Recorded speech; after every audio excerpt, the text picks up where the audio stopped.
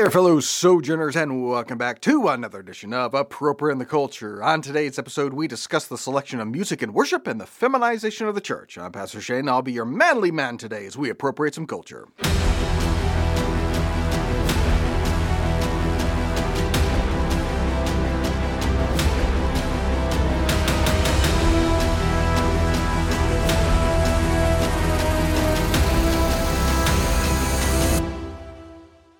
One of the issues that has consistently divided the church through history is the use of music, and that tradition continues with many forceful and strong opinions on lyrics, keys, and even songwriters. On Sunday morning, when churches put these lyrics up on the screen, and the unsuspecting person sitting out there in the pew, reading the lyrics, singing the lyrics, and then they see in the fine print at the bottom, copyright Bethel music, copyright Hillsong. And let's throw in elevation music with that as well, Stephen Furtick.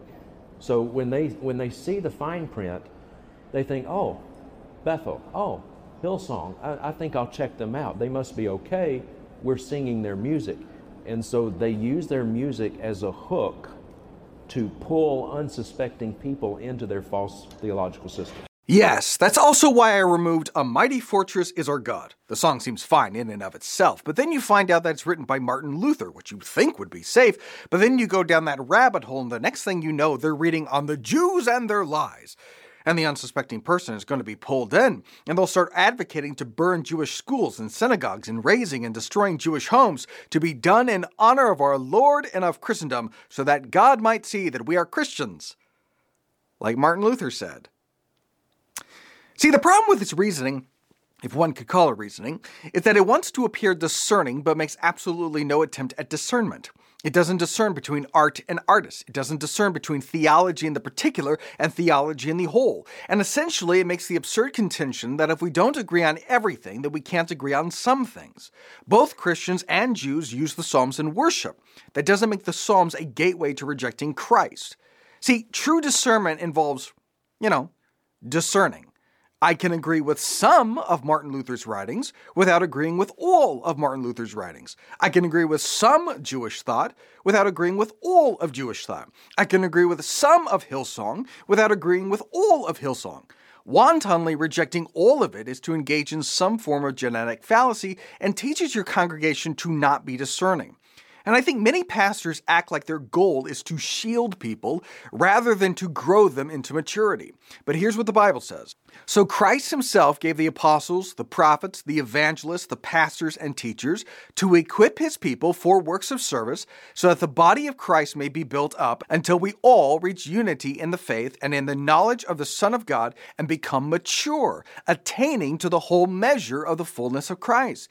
Then we will no longer be infants, tossed back and forth by the waves and blown here and there by every wind of teaching and by the cunning and craftiness of people in their deceitful scheming. Maturity is what keeps you from being blown here and there by every wind of teaching. If week after week on a Sunday, your congregation is hearing strong, solid theological teaching grounded in Scripture, but then they can be swayed by a watermark, then I'm not really convinced that they've been hearing strong theological teaching. My suspicion is you're shielding them, not teaching them.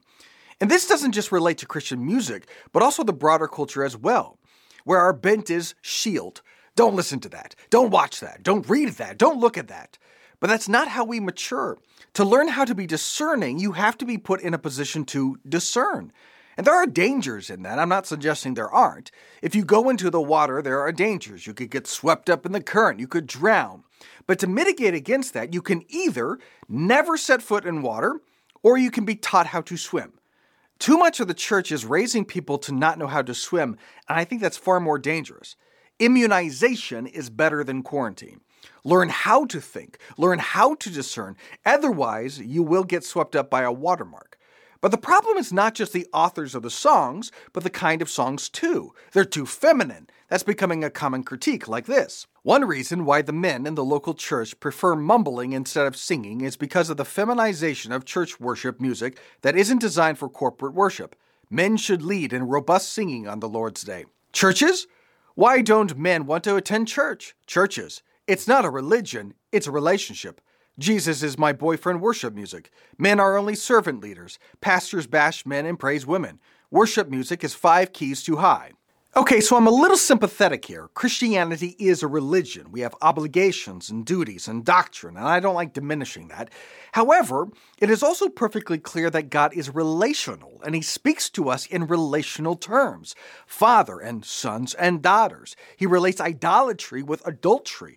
And no, Jesus is not your boyfriend. He's your husband, or your betrothed. That's actually the language of Scripture. I am jealous for you with a godly jealousy. I promised you to one husband, to Christ, so that I might present you as a pure virgin to him. Husbands, love your wives, just as Christ loved the church and gave himself up for her, to make her holy, cleansing her by the washing with water through the word, and to present her to himself as a radiant church, without stain or wrinkle or any other blemish, but holy and blameless. We are the bride of Christ. He is the bridegroom. That's the language that God gives to us to picture a certain aspect of our relationship with him. And it's not as if the Bible's songbook isn't effusive with love language. As the deer pants for streams of water, so my soul pants for you, my God. Better is one day in your courts than 1,000 elsewhere. I would rather be a doorkeeper in the house of my God than dwell in the tents of the wicked. You make known to me the path of life. You will fill me with joy in your presence, with eternal pleasures at your right hand. We are commanded to love the Lord our God, and worship is an expression of that love, so it seems somewhat natural that our songs of worship would have some love language. And it's simply not the case that love songs are inherently effeminate. We don't feel that way when it comes to secular music. At least half the songs are about love, falling in love, falling out of love. There's no shortage of men singing about love, and men are not actually repulsed by that. So if it's perfectly masculine to sing love songs about a girl, why is it feminine to sing love songs about God? And that's true of the keys as well. Yes, most of the worship songs are too high for most men, doesn't fit perfectly comfortable in our range, but that's also true of most of the music industry. Most men are not tenors, but if you do a comprehensive study on this, you'll find that most male singers, certainly in pop music, are tenors. Bryan Adams, Mark Anthony, Billy Joe Armstrong, Fred Astaire, Tony Bennett, Justin Bieber, Michael Bolton, John Bon Jovi, Bono, Chris Brown, Bo Burnham, Phil Collins, John Denver, Ben Folds, Peter Gabriel, Art Garfunkel, Boy George, Buddy Holly, Michael Jackson, Billy Joel, Elton John, Joe Jonas, Nick Jonas, Meatloaf, Kenny Loggins, Bob Marley, Bruno Mars, Ricky Martin, Paul McCartney, Freddie Mercury, Ozzy Osbourne, Tom Petty, Philip Phillips, Lionel Richie, Little Richard, Damian Rice, Sting, Rod Stewart, James Taylor, Neil Young, Stevie Wonder. Look, I'm a baritone, which is the most common range, and I can comfortably sing Jack Johnson and Marcy Playground, and that's about it. Everything else gets a little high at times. Now look, I do think a broader category of worship songs would be somewhat welcome. I wouldn't mind a few more tunes about God's wrath and possibly imploring him to smite our enemies, but there is something inherently emasculating in worship. I don't care how big and tough and strong and what an alpha man you are in the world. When it comes to the Almighty, you're kind of a beta, at best. And there is something humbling in acknowledging you're sovereign. And so then the very posture of worship can be, or straight up is, wounding to the pride of a man. But if your primary concern in worship is whether or not it validates you or affirms you, then you're doing worship wrong. True worship shouldn't be focused on you at all. As the warrior poet David said to his wife when she was humiliated by his dancing and his worship, I will celebrate before the Lord. I will become even more undignified than this, and I will be humiliated in my own eyes. Yeah, I think that's a more manly response to worship than whining about the song selection. All right, that'll do for today. If you like what we're doing here, like, subscribe, tell a friend, buy my latest book, 6 Rounds for the Witching Hour. The link to that is in the show notes. Join my author's Facebook page, follow me on the socials, and I'll see you next time for more Appropriating the Culture.